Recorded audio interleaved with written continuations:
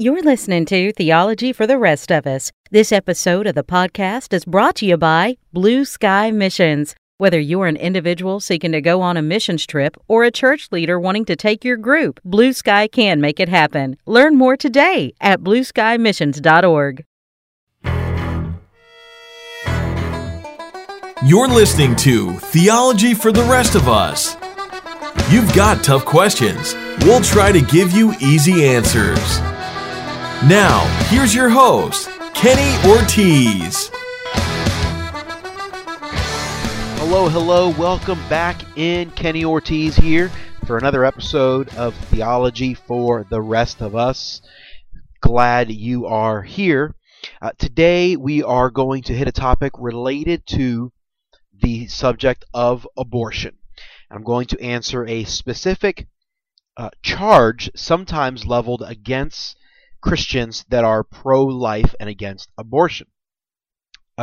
Sometimes people ask the question, why do you oppose abortion if you believe those babies go right to heaven? Aren't you doing a good service sending them right to heaven? Right? That's what some people would say. Some people would even say something like, if you let them live on planet Earth, there's a chance they would choose to reject Jesus and go to hell. Isn't it more merciful to just send them to heaven immediately? I'm going to give you 7 reasons why that logic does not hold water. It's important to sort of say this first. I do believe that infants that die, whether they be unborn infants or infants that are young after birth, do go to heaven. And I covered that in episode 8. So I encourage you to go back, listen to that. I also covered very clear reasons why I believe abortion is wrong in episode 9. The reason why I believe abortion is sinful, I gave 3 reasons. One was life begins at conception. Number 2, abortion is just inhumane.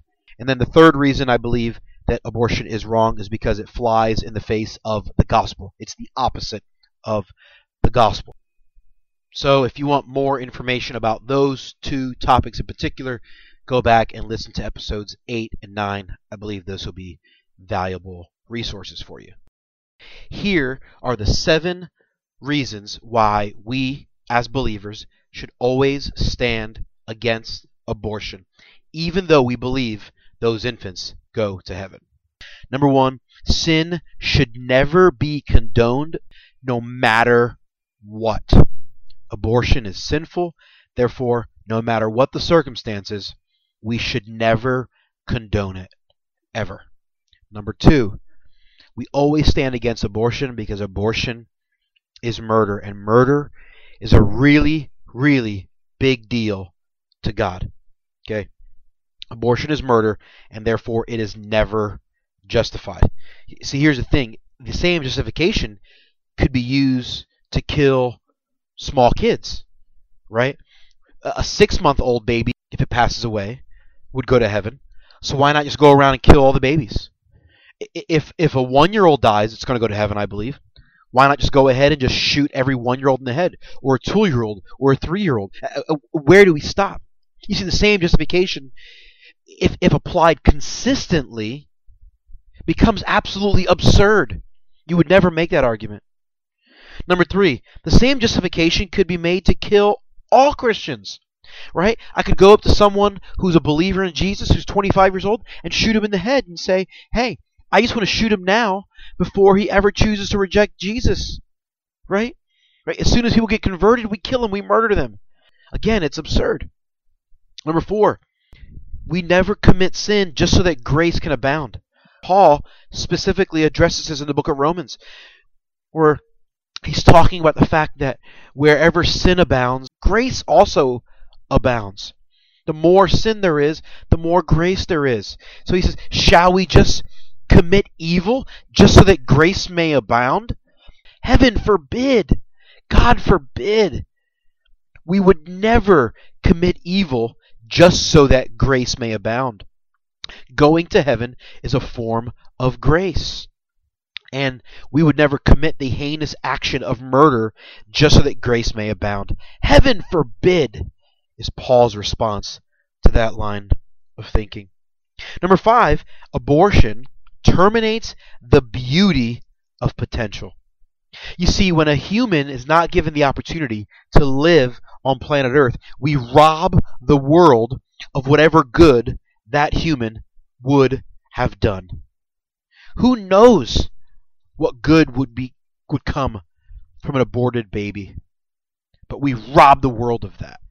And that's why we stand against it. Number 6, whenever we tolerate it simply because the baby will go to heaven, we are then making the choice for that person. We are not allowing them to choose God for themselves, but we are stepping in their place and robbing them of their freedom. How incredibly arrogant that is. And number 7, something even more arrogant and even more heinous, is we presume to be God. You see, when I look at Scripture, I see that it is God's job to judge. It is God's job to determine who goes to heaven and who goes to hell. It is God's job to determine what is the mechanism by which people are saved and go to heaven. Not your job, not my job.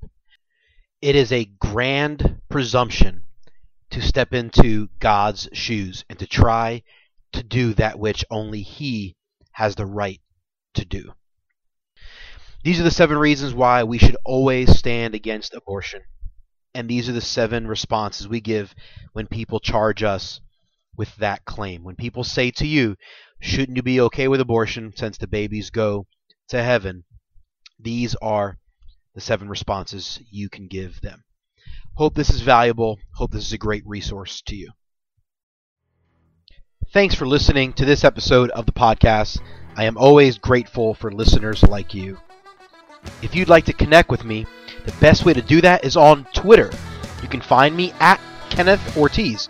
That's spelled KENNETHORTIZ, at Kenneth Ortiz. Or you can go to our website, theologyfortherestofus.com. Also, don't forget to subscribe. It's the only way to guarantee that you don't miss a single episode of the podcast. You can find us both on iTunes and on Stitcher. Our intro and outro theme music has been I'm Shipping Up to Boston by the Dropkick Murphys.